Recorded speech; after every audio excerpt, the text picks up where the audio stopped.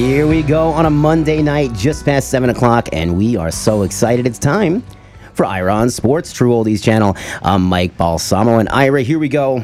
The Final Four is set. You're in studio, and we're pretty excited. Yeah, I rushed back from San Francisco. I mean, it's amazing. Just like yesterday morning, I'm on a plane flying. It was tremendous to go out there. I was there for Oracle when the Golden State Warriors were in the NBA Finals. So this was different. This is the first NCAA games that been in San Francisco since 1939. Because the games were either at San Jose or in Golden State at Oracle, which is in Oakland. So it was fun. I got to go see the city.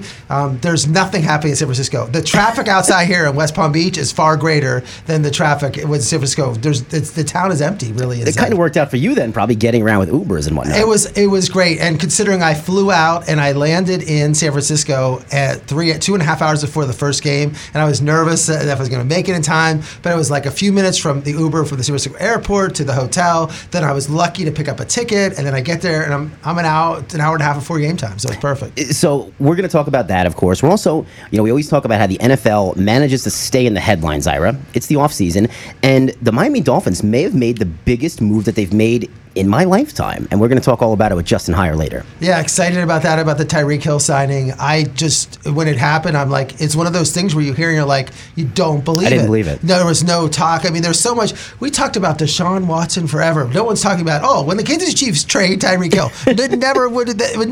You don't believe it's a true story. That's what crazy is. And that'll happen at 7:30. Justin Heyer from the Finsider joins us to talk all about that. It's been a pretty crazy couple of days here. So let's go back to San Francisco, Ira. I want to talk a little bit more about your experience there because this was somewhere you'd never been before, so tell us about everything. Well, first of all, I'm going to give a hint to travelers.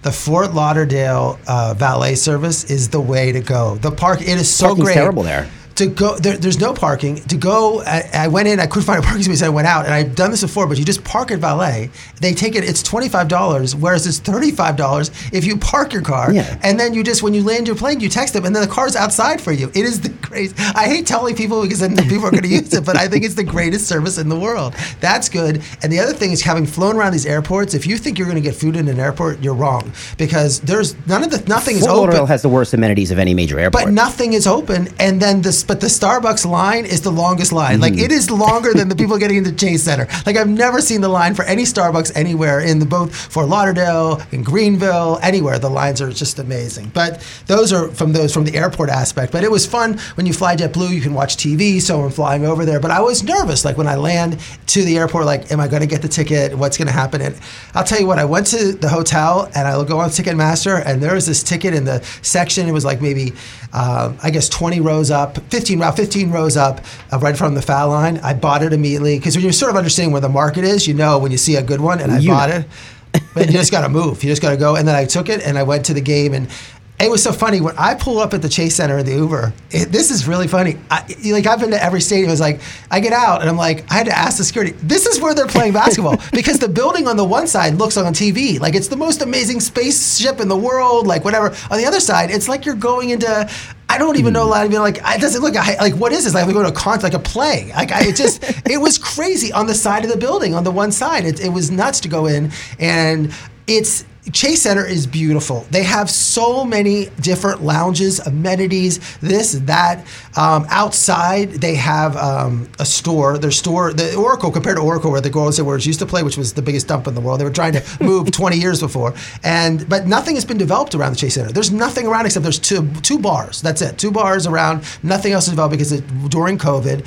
And so when you go in, there's these lounges and this lounges and that lounges, and the VIP is beyond VIP. The seats you see at the Dolphin Stadium that are on the 50, that's how they have the one side. So there's like maybe 200 seats on one side of the stadium. There are these plush, like lounge chairs almost for like 4 levels on one side, and then like for 4 or 5 rows, and then there's they all call courtside, and then there's this glass making sure nobody would go down. They kept everyone out. Like if you think you're VIP. But I do like the fact that even the seats that I sat in, which is above that, you had your own. You had a club below, you had a club above. But the weird thing is, my friend said, I'll meet you at Budweiser Lounge, and he had tickets in the upper deck. And you find this in some of these stadiums, these little mistakes, I think, how they make. The Budweiser Lounge has these bar stools and tables right between the courts and everything. If you get there early, you don't have to leave, and no one stands in front of you. So you're really like 30 rows up in a bar stool, sitting there with food, and the restrooms are right there, and you could have the cheapest ticket and sit right there. That was pretty cool. So for the next game on Saturday,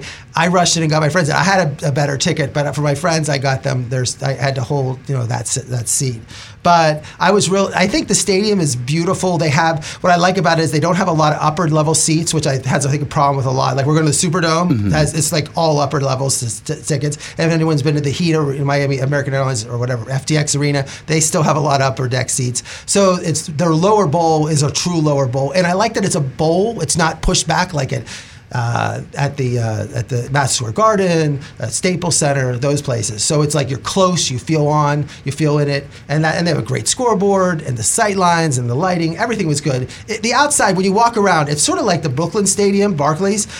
It's like I don't want to feel like I'm in an office building. Like I want to feel like I'm in a stadium. Like I feel like I want the walls. I don't want it to feel like I'm in a hospital or an office building. I just think it's too sterile. Maybe they need to put more pictures up or more something. And I compare it to the Fiserv Arena, the Milwaukee Bucks Arena I was at, which was cool because they have glass all over, and you look at the bars and all those, that where they had the Deer District. You can see. So when you're in the arena, you just see all the thousands of people outside of the Deer District. That's what you expect. That's cool. Like I like how. So I think Fiserv was done a little bit better, and even the Miami Airlines Arena, when you walk around, you can sort of see outside the water. When you're sort of the Chase, there was really nothing. I didn't think walking around. It's sort of like the Barclays to me. I feel like I'm in, again, it's very sterile. So that's sort of my whole analysis, and it was fun. I got to go around to the Mission District. I went downtown, walked all the different places, the restaurants. What I liked about Greenville, which I didn't like about this, is when you're in Greenville, everybody's in one little area. They're all staying at the hotels downtown. You're meeting the Auburn fans, the Miami fans, the Duke fans. I'm in San Francisco, and I had Duke stuff on. You might see one Duke fan here. It's not like it's not all in one area, and that's where. And there was nothing around the Chase Center, so it's not like you go to a bar and see everybody. So from a fan experience, I like Greenville better because you felt like you're meeting fans from all these other schools. You're part of something bigger. Right. Meanwhile, everyone's busy there. It was so funny. I went to a bar on Friday night for dinner, a restaurant, and we walk in there, and they all have the Golden State game on, and I'm like, oh my gosh, they're not going to put the NCAA game, but in the back there was a room, and there was like 5 Duke fans. I saw the NCAA. I'm like, oh, they got the Purdue St. Peter's game on, and I was like, how much you pay to get this on? Am I going to contribute to the fund? So, but in the end, it was good. I really enjoyed the experience in San Francisco. It was great, and I loved it going there. Let's go back to the Sweet 16. Talk about Duke, Texas Tech. Well, remember, Texas Tech was very senior. They're almost super senior. They had players and this is one thing we're getting from the tournament. I saw like the Miami Hurricanes, average age is like 24, which is older than the starting lineup of Orlando and Oklahoma City, like at NBA teams, because these players are able to go back another year, take another year because of COVID, and you have these players that have been on 2 or 3 teams, so they're very experienced. And this guy, Kevin McCullough, who I hadn't seen play before, he's a junior for Texas Tech, very athletic, guard forward, handled the ball, flew around all over the place. Now remember, Duke was a 4-point underdog in this game, and Terrence Shannon was the one NBA player. He didn't really play that well game. It had 8 points, but and Texas Tech is known for their defense. But boy, did Duke play amazing. I mean, they were just, if you analyze it, the guys like Wendell Moore had 12 points, A.J. Griffin 11, Pablo Banchero 7 for 12, 22 points, and then Mark Williamson 16 points, 8 boards, 3 blocks, and Jeremy Roach, who I'm going to talk about how much I love him, 7, 11, 15 points. The key was that Duke just shot like 7 for 19 from 3. They're not taking a lot of, they're saying, no, 19 threes. What they were in the offense. The key to this Duke team, and what they learned from the Michigan State game, what they learned from learning is that the problem I've had in the past is that they just settle for threes. And Roach is not a great 3-point shooter, and he knows it. And the thing is that he only takes 1 3. So the key is you can't have your guards go down and just fire up threes. Well, like, it's a 3-point game. You have to do it. No, when you have Pablo Banchero, who's 6'10", who's like a LeBron almost, who can drive the ball, and when Roach goes and gets penetration, it doesn't just stands out there and throws it inside, but he gets the penetration, then he throws it to Mark Williams, who's like 7 feet tall, throws it to him. I mean, I have these pictures. My pictures are amazing for these games on Iron Sports. But you can see all the dunks Duke got because they've utilized their height and their power over these teams. Whereas, remember, I told about Michigan State and Zion. Zion Williamson is standing out there, and he's taking 12 shots. And I went back and looked at the Duke-Arkansas game years ago, 1994, when Duke lost to Arkansas, and Grant Hill shot 11 times in the game. Now, Capel shot 16. Capel was a coach, and Chris Collins shot 11. So you have Grant Hill, who at that time was the best player in college basketball. The best player in college basketball, only shot 11 times. When Zion Williamson, when RJ Barrett almost shot twice as many shots. The problem I've had to Duke in the past is, and that's why the Hurley-Leitner teams were great. Bobby Hurley, he made the big shot when he had to, but he knew how to pass the ball. Very Chris Paul-like. Chris Paul scores, but Chris Paul knows to get it to Booker, knows to get Ayton. That's what you need. And too many times, Duke's guards have been just fire up threes, don't throw it to. I mean, I'll get back to that Arkansas game. Grant Hill and Chris Collins came down, and Grant Hill says, "Give me the ball," and Chris Collins goes, "Don't worry, Grant, I have this," and he misses it. At the end of the game, with a chance to win, again they go down. Again, he would not throw the ball to Grant Hill, and it's just like this team, Roach. His numbers don't look great, but watch how he plays. He makes the smart moves. Duke makes the smart baskets. They don't take they work for the best shot, and that's what I was really impressed with it. I mean, there was 11 ties, 13 lead changes. I mean, they started the game with like 4 air balls, but then they settled down. They were down 4 at the half, and then they switched to zone in the second half, and that really stymied Texas Tech. So the zone, Duke plays man-to-man almost all the time, and they didn't score for 6 straight possessions. But then Duke went and scored 12 of their final 15 possessions. They made their final 8 shots from the field, 49-49 with 11 minutes to go. A.J. Griffin missed a shot, and it was like the last missed 3. They took the rest of the whole game. And when Texas Tech went up 56-52, this is what Duke did. Bonchero had a layup, Bonchero to Williams for a dunk, Bonchero for a 3, and then again Bonchero another. It was the plays where whenever they got pushed back, they didn't just hit the 3, they got the good shot. And with 70, at the end of the game, Roach had a jumper, Bonchero had a steal, and Roach had another jumper. Made it 73-68 with a minute and 30 to go. Game over. Great win for Duke. It's 7:17. Ira on Sports, True Oldies channel. Justin Heyer of the Finsider joins us at 7:30. So Ira, let's go to the next game. Well, Arkansas Gonzaga. Yeah, Arkansas Gonzaga. And we didn't talk about this one off air, but I have to think that you were kind of in line with the rest of America, thinking Gonzaga's got to win this game, right? I was shocked. I was totally shocked. I feel like they got out of the game. This is the one everyone tells me how Gonzaga gets every call. They seem some games to get calls. Boy, they didn't get every. They were calling foul. Chet Holmgren's like 7'3" or 7'2", was very skinny as anything. I mean, he moved and they call a foul on him. He had 5 fouls and it was a mess. Drew Timme, they were fouling him left and right, and the soon probably the college player of the year. And they would not call fouls on that. But the key was, this is a problem Gonzaga had all year when I saw him. Nembhard was 2 for 11, Bolton 3 for 10, and Swather 3 for 9. They could not, their guards couldn't shoot. This is that. Last year, Corey Kispert for them was a better shooter than their guards were. They were 5 for 21 from 3, 37% all overall. And J.J. Note, the transfer from Jacksonville for Arkansas, was their guard. He shot 9 for 29, 2 for 12, but he still made the big shots. And it was just one of those things where Arkansas has, and Trey Wade, one of the players for Arkansas, he had 6 threes all year. He made 4 threes in this game. Like, they got 6 threes and he has 4 in one game. But if you look at the Arkansas players, Tony's a transfer from Pitt. Amude is a transfer from South Dakota State. Jalen and Nute is from Jacksonville. They're all transfers. So this whole, the whole thing is they're all transfers. But everyone's criticizing Gonzaga for, they're overrated, they're over this, they're over that. Look, they had some good wins this year. They beat Texas Tech. They lost to Bama. They lost to Duke. They beat UCLA. The last bunch of years, they were the Elite 8 in 2019, Sweet 16 in 2018, the runner-up at UNC in 2017, Elite 8 in 2015, and they were in the championship game last year. Yeah. They're good. They're turning out players. Everybody is losing. Only one team wins. It's not that easy to win. No, it's not easy. And they really went against a team that really muscled them. And it was, I just think Gonzaga played poorly. There were some games, I'll say this, I watched Gonzaga play a ton of games this year, and they coasted in some games, and I think it hurt them. I don't know if the conference hurt them so much, but I do think that they just didn't shoot. Honestly, the whole year, they never shot as well as past Gonzaga teams, and they were counting on these guys to shoot a lot more than they did. And that's an interesting point, because you brought that up on the show, that Gonzaga's schedule was kind of front-loaded, and then they were going to coast from there, so they maybe didn't have that adversity for the last 2.5 months. So let's go to see who's punching their ticket to the Final Four, Ira. It's your Dukies versus Arkansas. What happened? Well, Duke ended up winning, and it was like one of those things where I just felt like the Texas Tech game, I was nervous. I was really never nervous in this game. They just got the balance scoring again. Wendell Moore had 14 points. A.J. Griffin, 7 for 9. I mean, the shooting was through the roof. Wendell Moore, 5 for 10. A.J. Griffin, 7 for 9, 18 points. Pablo Banchero had 16 points. Mark Williams was 6 for 6, 12 boards, 12 points, 3 blocks. And Jeremy Roach, look, he's only 3 for 8, 0 for 1 from 3, 3 for 3 from the foul line, 9 points and 2 assists. But he played perfect. 54% shooting. They only missed 2 free throws. That was the other thing. Some of these teams are missing free throws. They out-rebounded Arkansas 34-25, and Arkansas only shot 6 for 20 from three. Nute did not have a good game, but it was like Duke was up 45-33 at halftime. Arkansas went on a 9-2 run, but then with 13-20 left, Jalen Williams scored and cut it to like 53-48. Coach K called a timeout, got everybody settled. Next thing they do, they don't take a stupid three. Banchero gets the ball, drives. I have these great pictures. You can see I'm starting to like Banchero as an NBA player because he really knows how to drive and just like get to the lane and finish well. I was very impressed, and it took the lead to 63-48. And really, the game was.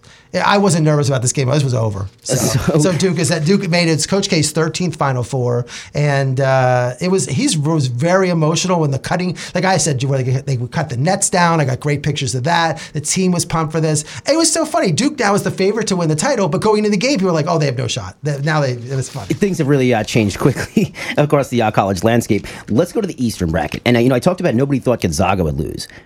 But who thought Purdue was going to lose to the Cinderella of Cinderellas of the last decade, St. Peter's? A horrendous game by Purdue. I mean, Matt Painter is their coach. I feel like this, again, going in, Purdue, you understand St. Peter's upset out of nowhere at Kentucky. You always have an upset like that. The next week, they got lucky. They played Murray State, another team that maybe they could beat. They weren't as talented-wise. They got lucky, sort of that. But against Purdue, this is usually when the Cinderellas go to, like, it's over. The glass slipper breaks. It's over. But Purdue was up. I mean, it was like one of these, like, first of all, they were 18.5-point underdog against Kentucky, and then 13 against Purdue. And it was just unbelievable. The endowment, how about the St. Peter's endowment is $37 million. Coach Calipari's contract is $86 million, over $37 million. And this is a team, St. Peter's, they played LIU on November 23rd in front of 400 people. So if anybody says they're on the bandwagon of the St. Peter's bandwagon. And they lost to VCU, St. John's, Providence, Siena, St. Francis, Stony Brook. They were 3-6 to begin the season. And that was in January. And they ended up going 13-5 the rest of the way. They beat Iona. They lost to Iona twice. If Iona doesn't lose to Ryder, which is the Rick Pitino coaching Iona, they lose to Ryder. Iona's in the tournament, not St. Peter's. They probably beat St. Peter's again, and they sort of made it work. But Purdue was crazy. They have this Zach Edey as their star, is the 7'4", one of their star players. They just forced the ball into him. He's so big. Again, they had the size, but they didn't know how to use it right. Jonathan Ivey, the person they think is going to be a future lottery pick, was terrible. 4 for 12 with 6 turnovers. But at the one point in the game, it seemed like Purdue had the lead. With 5 minutes left, they were up by 56-52. So you're thinking, they have the lead. They're not going to blow that lead. But then St. Pete went on a 58 scoring run. Travion Williams for Purdue misses a shot. They took free throws. They were missing everything. At the end of the game was a total mess. And got to give credit because St. Peter's made all their free throws at the end of the game and to win the game. Really crazy stuff. It kind of shook the world, I think. People were like, wait, what just happened here? So it shook Purdue. The players were like, wait, it's not over. Let us keep playing. We can't have lost the game. So in a much more competitive matchup, we would think UNC versus UCLA. It was both that. This was the whole region that had good because that game was great. UCLA played well the whole game. Like that. I think either one of these, if UCLA would have won that game, they would have blown out St. Peter's. Whoever won this game would have. And it was like, but Caleb Love, I mean, UNC was in trouble, but Caleb Love had 20 of the final 27 points. He was draining threes all over the place. Played great. UCLA led the majority of the game, but then Jaime Jaquez and Johnny Juzang, who has been their stars, you saw in their run last year, they shot 3 for 19 in the second half. And it was 64-61, UCLA with 2 minutes to go. And I'm like, UCLA's going to pull this out. But Caleb came down, hit a 3, came back, hit another 3. And UNC was able to pull this off. And now setting up the Duke, well, they're not yet. They won that game to play St. Peter's, but we'll sort of go past that game. Yeah, we just for 1 second, it was a number 8 versus a 15. Nobody saw that coming here to go to the Final Four. So go to the South bracket here, Ira. It was going to be Houston lining up against the number 1 seed Arizona. Yeah, and this game was crazy because Houston Arizona looked good. And this is one thing that's totally surprised me in terms of how, Arizona was 33-4 going into the game, but Houston really led the entire game. 13 minutes to go, Arizona cut it to 3, but that was it. Houston was just is dominating the boards. Something happened. Arizona just did not. I've seen them play. Their star, Benedict Maldorin, was 4 for 14 shooting. They had another play, Tubeless, who was 0 for 8 shooting. It was just really weird. And I got to give Houston a lot of credit. It's like one of those wins where Houston won that game, and I'm like, wow, they're good. I felt Houston after that win looked like a Final Four team because their defense was just so dominating. And Arizona during the year, they won the Pac-12. They looked great. Houston played perfect game. The other in that bracket was going to be Villanova versus Michigan, and Villanova looked pretty good in this one. Well, again, that was perfect. Jay Wright, who's won 2 national championships in the past 6 years, but they're playing players like Connor Gillespie has played 154 games. Jermaine Samuels, 151 games. I mean, these are fifth-year players that have, playing in their fifth. Some players playing in their 6 years. It's just amazing how well experienced they are, and they really know what they're doing. And this game would have blown. Eli Brooks played great for Michigan. He kept hitting threes, but Nova was just draining their threes, played great, and moved on to the final against Houston. Yeah, so that's what it was going to be, to go to the Final Four, and I knew this was going to be a good game. I was excited for Villanova versus Houston. Well, I was excited for the game because I thought it was like a perfect matchup, where it's like, could Villanova use their coaching and figure out a way? It was just, both teams just couldn't shoot. I mean, I've never seen a team where both teams shot under 30% for a game. I mean, it was like, this game must have been under by 40 points. Houston shot 30%. They were just 1 for 20 from 3. 1 for 20. 1 for 20, and they almost won the game. I mean, and Nova shot 5 for 21 from 3. And it was just one of those things where Nova was up 27-20 at the half. Houston cut the lead to 2 and then missed 10. As much as Duke was making all their shots in the game, Houston missed all their shots. But the key thing that happened at the end of the game, Justin Moore, one of the star forwards for Villanova, tears his Achilles in the game, which I think just... Villanova does not have depth at all. He was one of their star players. I can't understand how they can beat Kansas, without Justin Moore. That, to me, that was the key of the game, is when you lose a player like Justin Moore's ability. I feel terrible for him because, again, he's someone who's just been the heart and soul of the team. Tears Achilles right at the end of the game. Let's talk about the Midwest bracket, and Kansas was going to have to go through Providence to go on to the Elite Eight. Well, Ed Cooley's done a great job at Providence. They were 13-13 last year. Providence had this great run. They were a 4 seed. And they were at the halftime, though. Again, one of these low scores, 26-17 Kansas.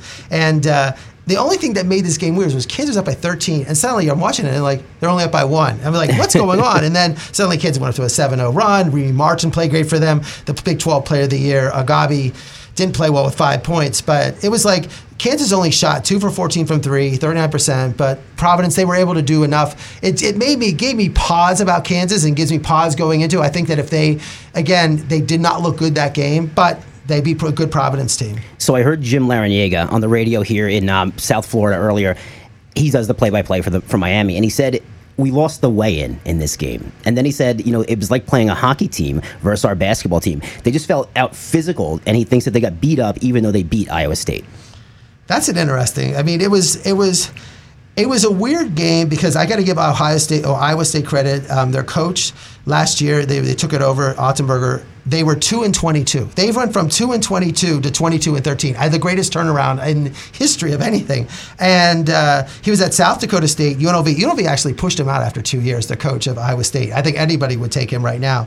But it's like one of those games where Miami again looked great. I mean, I saw them against Auburn and Greenville, and I was so impressed. It was one of those, probably the most impressive of any game I've seen was what they did to Auburn in that second half. A great Auburn team, and you see how Miami played against Iowa State, and then going against Kansas. Watching both, I said, I think Miami's going to the Final Four. I really did. I think that is where I felt like Miami seemed to have this aggressiveness with Cameron McCuskey, Charlie Moore. I mean, these are 24-year-old players. Wartenberg is 23, Jordan Miller 23. I felt Larrañaga had them going. And then you watch the first half, and I'm traveling to the airport on Sunday, and they're up. And I get to the airport, I watch the first half, and then I'm trying to find a place to watch it. Everybody's watching soccer at the San Francisco airport, so it's pretty hard to get the Final Four when there's soccer match. I find a bar with it, and then that second half.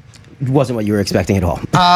No, I mean, it was just unbelievable. With it was 15-27, they outscored them 47-15. By 32, it was one of the biggest turnarounds in the history of basketball in terms of Miami scored 50. I can't even read the stats. 15 points in the second half. They didn't even make a shot. I mean, it was just unbelievable what happened. Everything fell apart for Miami. They didn't know how to stop it. And then by then, they lose by 26. You're up 6 at a halftime in a college basketball game. This is not the NBA. There's 30-second shot clock. How that happened. And I think Miami, it's total shell shocked and it's like one of those things where what a great year that Miami had. What a great run. But that second half, they're going to remember now forever. The fact that they were outscored by 30-some points and a half. Just about a minute till we get to Justin Heyer from Phinsider and the Aqua and Orange Show podcast.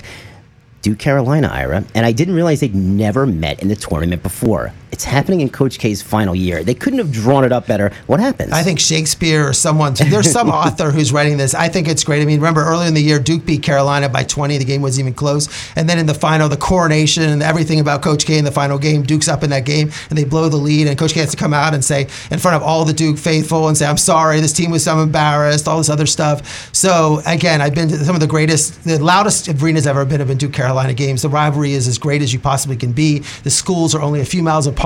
The teams have been great forever. It is to me the best rivalry in all of sports because each team is always good, and there's not one dominant team. They back and forth winning titles, whether it's Roy Williams or whether it's certainly now Hubert or Dean Smith and Coach K. This has been just the battle after battle. Carolina owns Carolina, Duke the nation, and it's going to be great. But look, I think Duke's figured out how to win. I think Duke beat them by 20 before early in the year. I think Carolina's playing great. Unless Caleb Love scores 40 and just hits threes all over the place, Duke is winning this game. And also the fact that they lost, they know they lost. I mean, they woke up. That loss helped them. But I got to give Virginia Tech credit because in the ACC tournament, Virginia Tech beat both Duke and UNC. So two teams in the Final Four they beat. So you got to give Virginia Tech credit for that. And what about the other side, Kansas Nova? What do you think happens here? It's not even close. I can't believe you told me the line was 4. I checked. I saw before when and I couldn't believe it's 4. I just cannot believe it's going to Kansas. I'd be shocked if Villanova. I give Jay Wright a ton of credit. He is the master at this tournament.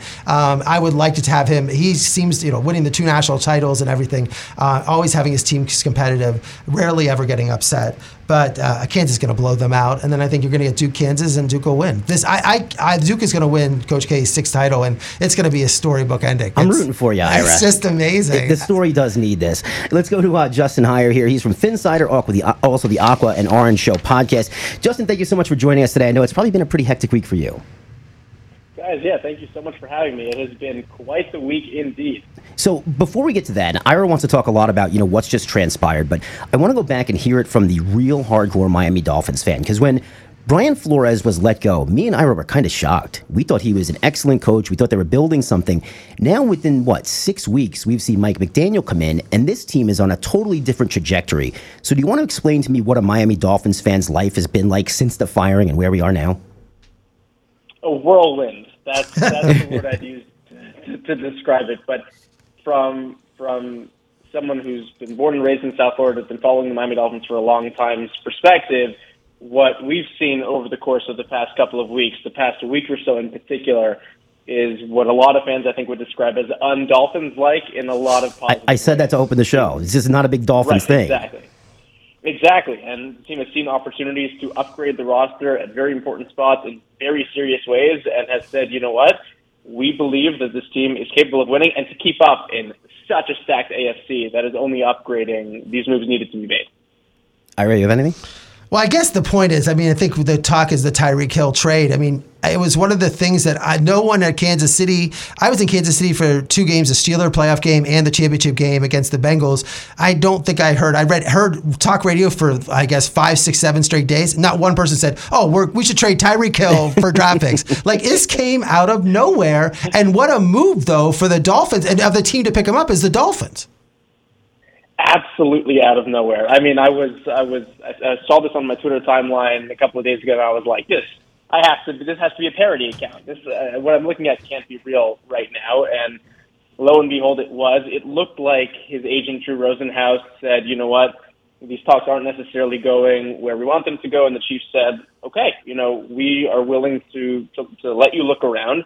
And Tyreek Hill and his agent said, okay, where do we want to go? And the Chiefs did right by him and said, where do you want to go? We'll try to make it happen. And, kudos to Chris Grier and that entire front office. They were able to say, this opportunity is coming up out of nowhere. Let's dive all the way in, see if we can make this happen. And at the end of the day, not only were they willing to give up the draft capital, but they said, we'll also give this superstar player a contract that he needs to come down to South Florida. And it also sounded like a little bit of luck for the Dolphins, too, in that Tyreek Hill really wanted Miami from the start. So it was an aligning of the stars, so to speak. Yes, the day of the trade, the rumor was Jets or Dolphins. And I'm thinking, well, no state income taxes in Florida. I knew he lived in Florida, and I didn't really believe. Like, I thought, boy, that seems to be an easy call. But you didn't know. At one point, you thought it was going to be the Jets. But I guess you hit the nail on the head. There were two components of this. Not only the 29th pick, the 50th pick, the two fourth-round picks for Tyreek Hill, who's been the first or second most dynamic wide receiver in the game, but also the commitment of 25, 30, how they do the cap dynamics, but to take such big part of your salary cap, something that Kansas City was unwilling to do, but make that commitment.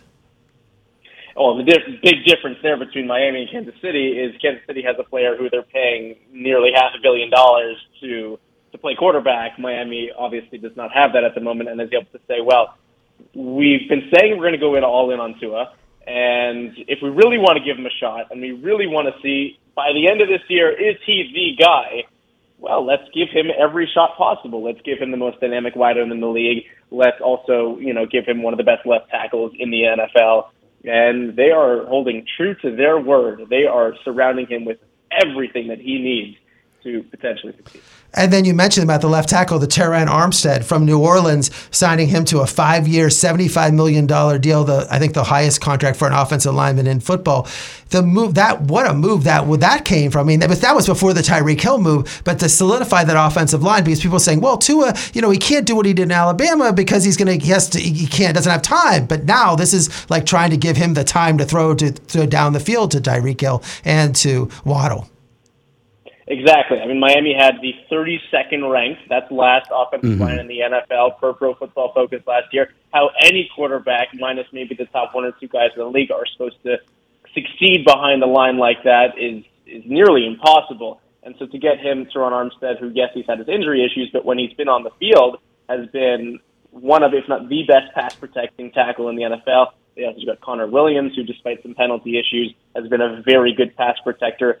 They are starting to rebuild that O-line, and when you're trying to get the ball down the field to these types of playmakers, you need a little bit of time. It's like people were saying that Tua wasn't throwing deep enough. Well, how are you supposed to throw deep when there's someone in your face after about 2 seconds? So now he'll have that time, and now it's that real test. Okay, you have all the playmakers, you have the rebuilt O-line. Can you now succeed with this much revamped supporting cast and the running game too, with those two running backs, Mostert and Edmonds there as well? Well, I mean, that's the jump from the wide receivers. They signed Cedric Williams from the Cowboys. People say, okay, that's great, upgrade, put him with Waddle. And then you franchise tag Gesicki, who people consider one of the top 4 or 5 tight ends in the game. They're looking great. So the Williams signing, my Cowboy fans are like, he's good. Like, they didn't use him well. Like, Dak didn't throw him the ball. Like, I'm hearing that. And certainly bringing back Gesicki, who was tremendous there with Tua. And then to put Hill into that mix with Waddle, that's where people are saying, what a tandem. Not just tandem, what a group.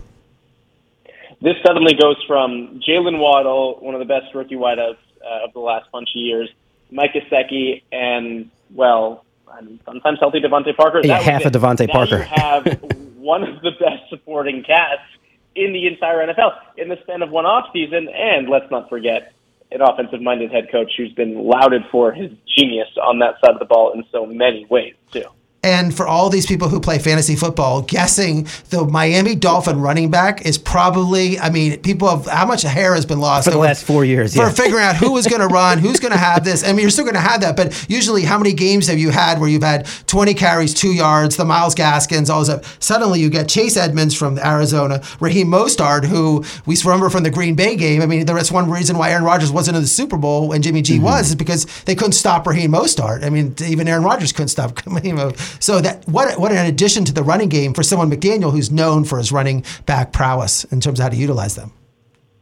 Absolutely, and if you look at just the numbers, it's like, okay, well, Chase Edmonds got a reasonably more rich contract in terms of the average per year. So you think he'll get the first crack at the starting job. He also fits that team perfectly. But when you look at the way Mike McDaniel and the San Francisco offense has rotated running backs over the last few years, and also the fact that Raheem Mostert and more recently Chase Edmonds have had a little bit of injury issues, there's no question that both of these guys are going to get significant touches. And I wouldn't be surprised, you're talking fantasy football, if both of them, many weeks of the year, are going to be somewhat fantasy relevant or even have some breakout games that win you weeks. No, and I'm with you on that. And as a fantasy guy, I'm all over getting that handcuff because you're going to be able to get it much more affordably than other ones. And yeah, if one of them does go down, the workload for the other is going to be fantastic. I do want to ask you though. You talked earlier about this is make it or break it for Tua. What do you think the leash is here? Because I know Mike McDaniel doesn't want to lose. And Teddy Bridgewater coming in, great veteran presence. He's a good guy in the locker room. But how much leeway do you think the Dolphins organization is ready to give Tua now that he should have the weapons? I would guess that based on the way McDaniel has spoken, based on the way Chris Grier has spoken, I mean, at the owners' meeting today, McDaniel clarified that they brought in Teddy Bridgewater to be Tua's backup. Both guys are aware of it, and that is it, period. And so I would be shocked if, barring an absolute meltdown in performance several weeks in a row, we see Tua pulled for Teddy Bridgewater. I think it's Tua is the starter unless he is hurt type of situation. You invested a top 5 pick in him. Mike McDaniel has been doing nothing but talking him up, and now you have surrounded him with all the tools needed to succeed. My guess is unless, like I said, there's an absolute meltdown in play, Tua is the guy for the entire year. And of course, again, barring injury. And it's almost like they're creating the Alabama. When Tua was there, people weren't questioning his arm strength. I mean, people say tanking for Tua because they watched what he was doing and throwing to Waddle and Judy and all the stars that Bama had. He put on a team that he couldn't do those things, and then he struggled. But I think that's where, and I think, again, that when his rookie year, forcing him in after the hip injury and not having Ryan Fitzpatrick there, I think that set him back too. I think, that's why Patrick Mahomes I don't think he took a snap. I think only the last game of the year he took a snap. I think it would have been, wiser to keep Tua that rookie year and not try to force him into the lineup.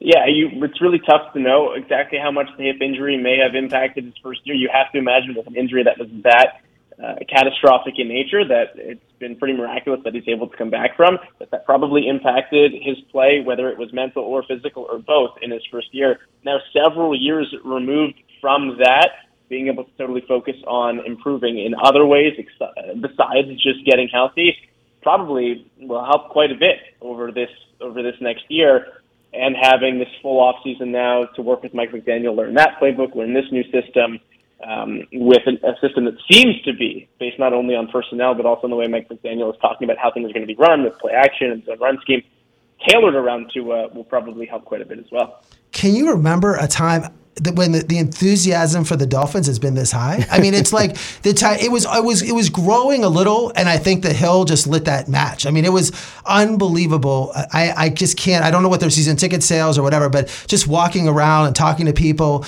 I've never seen this enthusiasm for the Dolphins. I mean, as much as there's all these great teams, the AFC and all these other, you have all these other. It seems like that is like we're all in, and I love it. I mean, being down here and seeing the Dolphins being this excitement. The only game I saw this year was when they played the Texans. So. It is so funny you say that. I actually saw a tweet the other day from Andy Slater, who does a lot of stuff down here in South Florida, said the Miami Dolphins sold, and I'm quoting here, a ton of season tickets today. That was the Tyreek Hill trade day. Huge afternoon of premium sales source told him. I just found this now, and I'm not surprised. I mean, who doesn't want to go see a dynamic offense like that? I don't remember the last time the Dolphins, like you just asked, had this much excitement heading into the year, especially on the offensive side of the ball, where people are just chomping at the bit for September to roll around. Are you a little nervous about the defense? We're not talking about the defense much. I know they haven't made the moves there. I just a little, some concern maybe on the defensive side? Especially the way the season ended last year, and you could look at who they were playing, and it's not a murderer's row of quarterbacks by any means. But the defense played really well down the stretch last year, and so the Dolphins knew that they had a finite amount of resources, a large number of resources for sure, but a finite number of resources, and they said, let's invest on the side of the ball that needs a lot more help, and that was the offense. And they said, in the meantime, let's keep consistency on the defense, keeping the defensive coordinator, retaining Emmanuel Ogbah, I think was a huge move. Him and Phillips on the edge.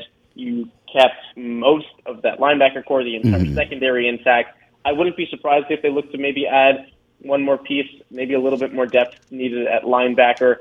But in general, given the level of talent on that side of the ball, Xavier Howard, Javon Holland, Jerome Baker, Emmanuel Ogbah, Jalen Phillips, Byron Jones, Christian Wilkins, there's a lot of talent there. And so I think the only question is, can they keep the momentum going from last year? But given the consistency that you're keeping there, not only in coaching but in players, I'd say that that's probably not. That doesn't need to be top of mind worry for Dolphins fans or for the team. And Justin, before we let you go, we talked earlier, we're really entrenched now in South Florida with Tyreek and with Jalen. Cedric Williams, great player too. And I'm hearing a lot, especially in the last 48 hours, about Devontae Parker being on the block and getting phone calls. Have you heard anything about potential suitors or what they could possibly get if Devontae Parker does get shipped out of Miami? So, we've been reading and hearing potentially that I think it was Derek Jackson of the Herald was reporting out there also that there are some teams that are interested in Devontae Parker. The Eagles could make a lot of sense given their needs at wide receiver and the type of wide receiver they need to pair with Devonta Smith. The thing is, the Dolphins would not save a ton of cap space by trading Devontae Parker, and so to actively choose to get rid of extra depth at the position for not much reward, I don't think Devontae Parker is going to be netting you like a high round pick. I don't think anyone thinks that at this point in his career and the injury concerns. So I think he provides you a lot more as an option on the field than he would in a return for a trade. I think the only situation where you see that happen is if a team comes in and says, we want Devontae Parker as the starter. We see that you might need starting help at center or right tackle or what have you. So that is the only situation where I see it would make sense to move him. Otherwise, given the fact that there's not a whole lot of cap relief available there, it's a very manageable contract, I would say probably not. So at this point, probably about 50-50, depending on whether or not a team wants to give Miami an offer that it can't refuse, so to speak. Great stuff here from Justin Heyer. Justin, a lot of places to hear or read your work. How do we do it? So definitely it's Phinsider.com, SBNation's at Phinsider.com. Been with them for a while, and definitely we'd definitely appreciate you guys coming over and reading some of our stuff. Also, the Aqua and Orange Show podcast, you could find it in video form on YouTube, audio, pretty much everywhere else you find your podcast, Spotify, Apple, what have you. And I'm always on Twitter at HiyerJustin. That's at HIER Justin. Justin Heyer, thank you so much for joining us here on Ira on Sports. It's 7:46. Thanks This is for having me, guys. Anytime. 7:46. This is Oldies 95.9 and 106.9. So Ira, we talked a lot about Tua there. We're really running out of musical chairs here for some of these quarterbacks. There's just not a lot of positions left. Let's talk about where we are as far as the quarterback carousel looks. Well, I broke them down. We talked about this last week. I consider there's 13 quarterbacks. You could disagree with some of this, and other people might say is I think there's 13 people that are set. They're not going to draft anybody. Like, they're all in. This is their quarterback. In Buffalo, Josh Allen. Cincinnati, Joe Burrow. Cleveland, Deshaun Watson. Tennessee, Ryan Tannehill. Kansas City, Mahomes. Vegas is Carr. Chargers, Herbert. Denver, Russell Wilson. Indianapolis, Matt Ryan. Dallas, Dak Prescott. Rams, Matthew Stafford. Packers, Aaron Rodgers, and Bucks, Tom Brady. Even though this could be his last year, it's like these guys this is all in. Like, I don't like they have trust. They might pick some. We talked about a late round draft pick for a quarterback. Top two picks are not going to be a quarterback by any means. And then I think that there's two interesting situations: is Baltimore's Lamar Jackson, who was former MVP of the league, and Arizona's Kyler Murray. They're both under their final couple year. They're both the year of their rookie contract. They're not going to get franchised, but they haven't done an extension yet. Lamar's issue is that his mom's negotiated his contract. It doesn't have an agent. There seems to be, he wants to stay in Baltimore, but I think it's weird with that. Kyler, there's definitely some friction with he wants more money. A lot of friction. But I think that in the end, these teams have these star quarterbacks. I can't imagine that they wouldn't pay them. Like, they're not a Deshaun. They're both model citizens, all this other thing. So I can't imagine their deals. Kyler Murray's starting to play for the A's. That's not an issue. You're not playing for Oakland A's. I agree with you on those two. So I think those two, and then I said the ones that are on rookie deals, like Jacksonville's Trevor Lawrence, Jets Zach Wilson. That's who they're set with, and I think Chicago with Justin Fields is all in on Justin Fields too. Some rookies, Pats that have Mac Jones. They're set with him. Miami's with Tua, and Philadelphia, Jalen Hurts, and Giants, Daniel Jones. And we thought Daniel Jones may be iffy, but they're talking about doing an extension with him. So they're committed to him for this year at least. So you're right on this one. There's no draft pick early for them. And then so those are that takes up 22 of the positions. And then the two I don't have an idea on are San Francisco, because they like Trey Lance, but they also have Jimmy Garoppolo. What are they going to do in that situation with them? And I think Minnesota has Kirk Cousins. Now, they would draft somebody, but because they're paying Kirk $35 million. But if Kirk Cousins takes them, I like Minnesota last year when the Steelers play them. If they go into the NFC Championship game, if they go to the Super Bowl, Kirk Cousins is going to sign like a Stafford-type contract. And people don't realize Kirk Cousins, through like 12 weeks last year, was a top 3 quarterback. He was very, very good until it got late in the season, which that does happen with him. But it's not like you have someone ready to go to be better than him. So I think those situations are semi-set. And then the stopgaps one. So we're now to the final 8. Pittsburgh, Mitch Trubisky. There's no warm and fuzzy feeling. I'm not. This is I'm more high on Trubisky than you, I think. Houston, Davis Mills. Washington, Carson Wentz. New Orleans, Jameis Winston. Atlanta, Marcus Mariota. And Detroit, Jared Goff. Clearly, all these positions, you look for these teams to draft quarterbacks, to be in the move to maybe pick up some trade or do something, and then not set at all, where Seattle, Drew Lock, and Carolina, Sam Darnold. So those are the positions. And then when you look at Baker, I mean, honestly, I gave you those 8. Baker Mayfield might be better than any one of those 8. So I think he is. So I do think that there is a position. Now the problem is Pittsburgh makes the most. When I was at the game with Ben, I was looking at that, thinking in my mind, if Deshaun Watson never went there, if something with Baker, they got rid of him, he'd fit in well. I just don't think Cleveland would ever want to be playing against Baker Mayfield. Like that's just, they're not going to trade him. So I think it's more going to be Seattle or Carolina. I personally think they're using him as an insurance policy. What if Deshaun Watson does get suspended for a year? This team wants to win now. I think they're going to keep him until they know exactly what's happening with Deshaun. And since they're not, what are they going to get back from? A 5th, 6th-round pick? It's not worth it. Right. I think they have Jacoby Brissett they brought in, but we saw Jacoby Brissett from last year from Miami. He's not that. And when you're a team like Cleveland, the one thing is they want to go to the playoffs next year. They can't afford, if he's suspended 6, 7, 8 games, you can't be 0-6 and think you're going to make the playoffs when he comes back. We should have talked to Justin about that because Brissett looked pretty bad last year.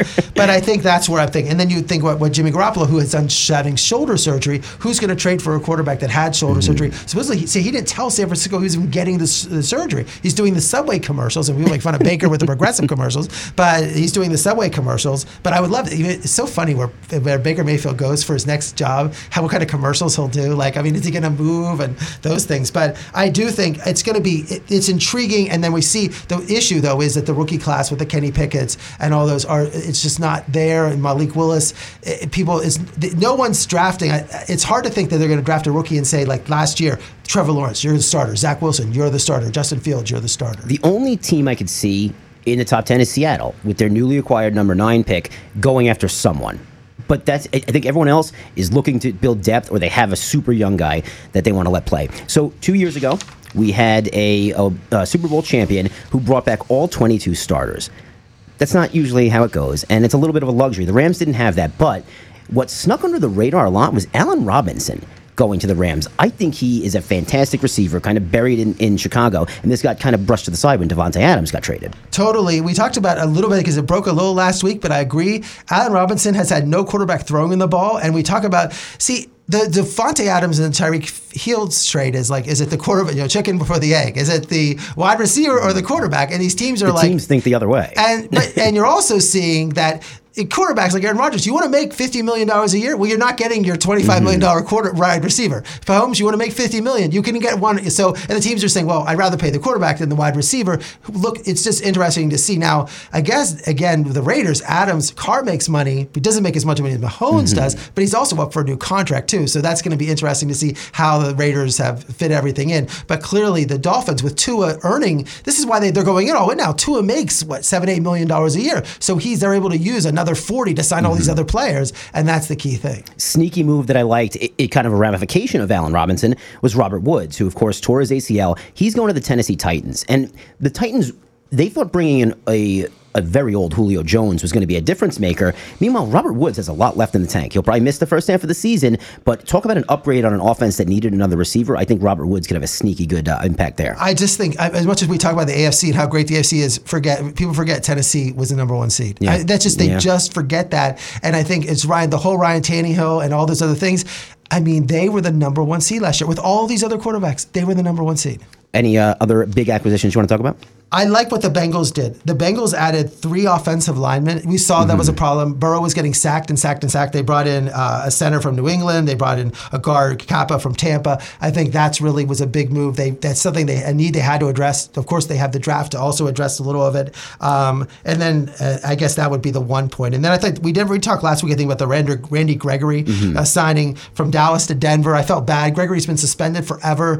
Jerry Jones kept him on, and keep him, didn't cut him, whatever. And then finally they gave him a contract, and then he didn't like some wording, so he goes to Denver. And Dallas is like, "What? We've been so nice to you. We did this, and you're signing for no more money by going to another team." So I thought that was. But I think one of the points, and the other thing I want to mention is the teams like Kansas City, why they gave up Tyreek Hill, and the Green Bay Packers. If you look at the rookie wide receiver class, Drake London of USC, Olave and Wilson of Ohio State, Burks from Arkansas, Jameson Williams from Alabama, Dotson from Penn State. There's going to be 10 players drafted in the first round, and people are like saying now, draft the wide receivers, pay them a couple $1 million a year. That's all you need. You don't need to pay a wide receiver $25 million a year. And in the last 2 seasons, we've seen massive studs in the first 50 picks or so, wide receivers that are instant difference makers. Jamar Chase for Cincinnati. Just last year with Waddle. Justin Jefferson from Minnesota. We've seen the impact. I keep hearing Chris Olave to Green Bay because he's the most polished route runner. What is Aaron Rodgers like? Someone who's there when the ball gets there. So I wouldn't be surprised with that. One thing I will say before we move on, Tampa Bay might be in a little trouble next year. Not only did they lose Alex Kappa to free agency, Ali Marpet, their left guard, retired, and he's a Pro Bowl caliber left guard. So I wouldn't be shocked if they go line heavy early in this draft this year.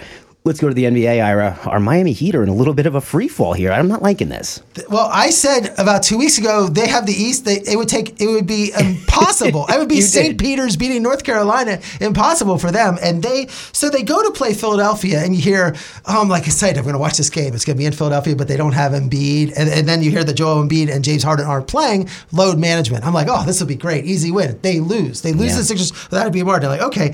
Well, then Golden State's coming to town, and I was going to go to the tournament, so I couldn't go to the Golden State game and everything. But then Curry is, of course, out, and Draymond Green and Klay Thompson, they're out. Well, you'll think that Heat are going to win that. And it's not that. They lose that game. And then they play the New York Knicks. So the New York Knicks are just trying to lose games, doing whatever is possible. So they're down by 23 in the game. The game was over. The Knicks took out all their starters, put quickly in, and their G League team. So their G League team's in the game. Somehow they outscored the Heat 38-15 in the fourth quarter. Insane. Then they come back to Brooklyn, and I'm at the Chase Center, and I'm watching the Duke game, and I go back to get something, a drink, and one of the TVs, why the TV would have the Heat game on, and I look down there, like, the Heat are losing to the Nets by 30. Like, that's on one of the TVs. And I'm like, so now they've lost 4 in a row. It's been a total disaster. They're playing Sacramento tonight, and then but they're on the road against Boston, Chicago, Toronto, and then just 2 more weeks. Then Charlotte at home, Atlanta home, and Orlando. They might go from the 1st seed to the 4th seed. So this is just amazing what's going to happen, and because Boston is on a roll, they're 22-3. They were 25-25 on January 28th. They're 22-3 since Boston is playing great. They've won 9 in a row, or won 6 in a row. They're 9-1. Milwaukee is playing great too. 76ers are having trouble, but they're all now. You have 4 teams that are literally tied for first place. It's really going to be a fun shakeout here when we thought it wasn't going to be. In the West, though, Ira, you're not so confident that, well, we know nobody's catching up, but you're also not confident anyone can knock off this Phoenix Suns team. Before we get to the West, I did want to add Brooklyn. I'm on the plane last night after all of the basketball. I'm watching the Brooklyn play Charlotte, and this is Kyrie's first game, and you're thinking all that enthusiasm. I heard ticket prices were through the roof. It was the largest crowd that Barclays ever had, really? Too, which I must have added special seats, or I didn't know. And they're winning, and they're in the game, and they take the lead, and they somehow...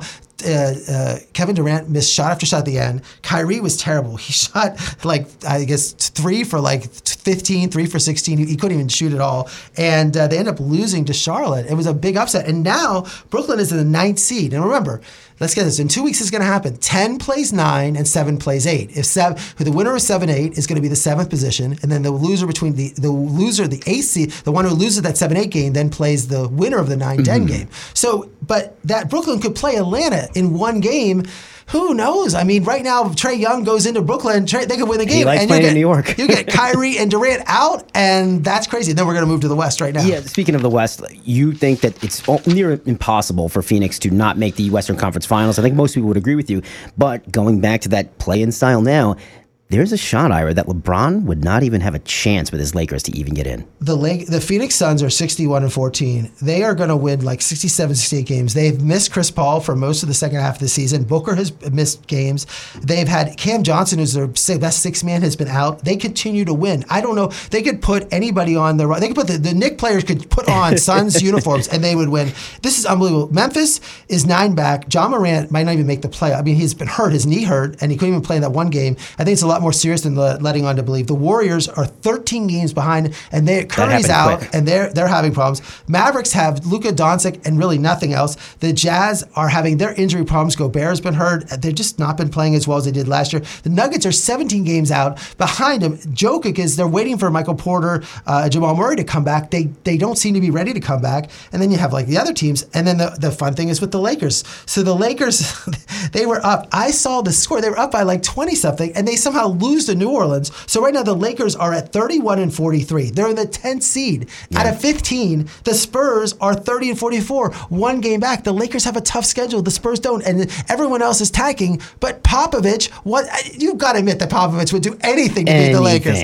Anything. This is probably his last year to knock the Lakers out of that one position. And I just think this is serious now. LeBron's supposed his knees bothering him. Like this, could you imagine with LeBron leading the league in scoring with all they have, and they don't make the playoffs? It would be not even a play-in game with 10 of the 15 teams make it. You're in the bottom third of the league, statistically. Crazy. So, Ira, we've been talking on this show, for 6 months maybe, about when is the world number one going to get taken away from Jon Rahm?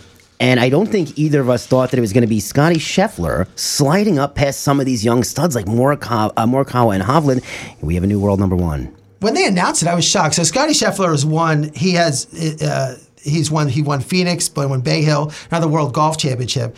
And I was complaining about the golf rankings because it seems like it took forever but he jumped from 5 to 1 because the World Golf ranking points were so great that they moved up. And this is a weird tournament because they play like that. They want to do it during the NCAA. So it's a match play against other golfers. You make to a Sweet 16. They play round robin, then you go Sweet 16 and then go up. And there were some interesting matches in this. But get back to Scheffler. He was 7th in the Genesis, 55th in the Players. He's played well in the majors. He's only 25 years old for the University of Texas. 2020, he was 4th in the PGA, 19th in the Masters. In 2021, he was 18th in the Masters, 8th PGA, 7th U.S. Open, and 8th British Open. But really, it's funny is that he's number one in the world, but he's never won a major, which has happened. Rahm was, that situation when he became it. But it's shocking that Scheffler would move up that quick, and he's now number one. But he beat Kevin Kisner for the title 4-3 in the final, and he beat Dustin Johnson 3-1 in the semifinal, who used to be number one. I mean, you look at DJ; he's 8th in the world. He was number one. And then what's the other big thing? Brooks beat Jon Rahm in the round of 16, one up. And then everyone I like Morikawa, and I want to bet him to go on the Masters. But Abraham Ancer beat him 7-6, Shellacked. It's like I think he didn't win a hole, and it was like over. I mean, it's like Morikawa had his plane. Like that match must have lasted like an hour, and he lost there. So we'll see. Now they have one match, in Texas this week, and then they go to the Masters, and hopefully I'll be at the Masters for. I mean, it's so exciting to have the Masters come up, and the rumor is that Tiger Woods. If you look at the charts, they have all these golfers. Like Phil Mickelson is clearly not playing. Past champions not playing right now. If you go on the thing, Tiger Woods is entered in this tournament. So unless he pulls out, which he has until this Friday to make a decision, he's going to be in this tournament. Rumor has it he's been walking a lot of golf courses lately. And this is him getting prepped to go, seeing how much, can he walk 4 days in a row. I'm not going to be surprised. The idea is if he could play a cart, I think he'd 100% at the end. But the problem is the walking is the situation. Let's go over to tennis. I believe you're going to see a lot of this coming up soon. But you're really excited about the Americans. Well, finally, we talk about the tennis. Miami Open is this week, and I've been talking about these young Americans. We're waiting. We're waiting for all these Americans. We talked about TFO, and finally, there's a tournament where they're playing well in, and I think that's great. I mean, Jensen Brooksby had a big upset today. He won. There's Tommy Paul and Tyler Fritz just played just a few minutes ago, and Fritz ended up winning. He won Indian Wells and won this. TFO is still in this tournament, and Korda is still in. So you have a situation where there's no Djokovic, no Nadal, no Federer, of course, but Medvedev's number one seed is still there. Probably would make Tsitsipas in the semifinals, and the upset was Kyrgios beat Rublev, and in the same draw that Kyrgios and his TFO. If TFO, this is going to be exciting. So Kyrgios is the one who's crazy, throws his racket, goes nuts. TFO is also, I mean, a match between those two is going to be fireworks. And then they would play in the semifinals. Kyrgios would play Sasha Zverev, who is also known for throwing his rackets. I mean, you're talking fireworks in that bottom half of the draw. So I really like, from the men's perspective, these are some exciting matches in Miami. The women's perspective, American women have done terrible. Coco Gauff lost today to Swiatek, who's going to be number one in the world. But there's only 2 Americans left in the tournament, Jessica Pegula and Danielle Collins. And Naomi Osaka has looked great. She just won again today over Allison Risk, and she's in the quarterfinals. Let's talk a little Formula One. Well, Formula One was in Saudi Arabia. They almost didn't have it because there was like explosions next to the track.